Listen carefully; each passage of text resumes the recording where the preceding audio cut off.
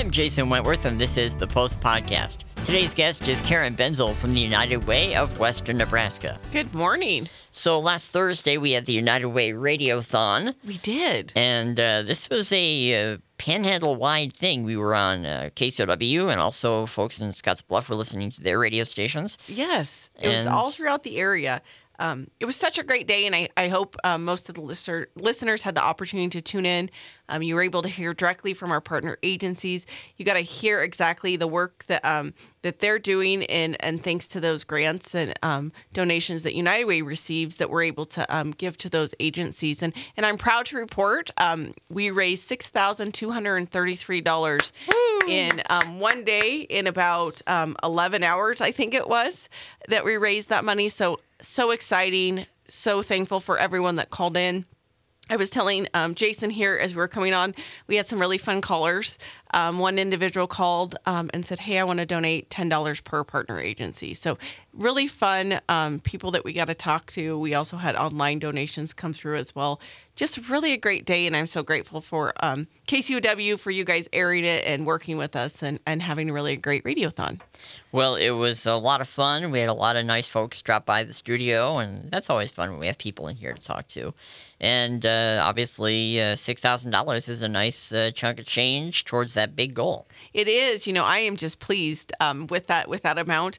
I haven't looked. I took off Friday, and I haven't actually looked at where we're at in our campaign, but I know we're getting there. So every dollar matters, and that $6,233 matters tremendously to those partner agencies and the funds that we're able to give out here in the next few months.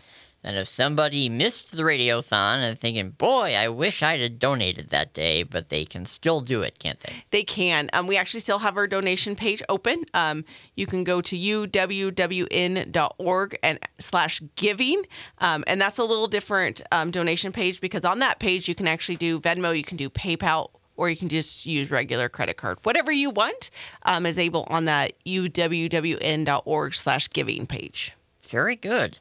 And as far as the partner agencies go, I know that there's a deadline looming, is there not? There is. So February 1st, which is this Thursday, I know it's hard to believe that February is almost upon us, is that first day to when the applications open for United Way funding. And as you may recall, this is the one opportunity throughout the year to become a United Way partner agency. You need to be a 501c3, which is a designated nonprofit. You need to have be willing to provide 12 months of financial statements or bank statements or an audit if you have an audit done within your organization. You also have to have a board of directors that regularly meets. And then, of course, you have to fill out the application as well. So those are really kind of the gist of the tangible requirements. And then we always talk about you must help people. Right. That, I think, is the most important thing. And so we really focus on the areas of health, education, and financial stability. So if you are working for a nonprofit or you're part of a nonprofit that helps people in the areas of health, education, financial stability, we would love to be a partner and help financially support you in this upcoming year.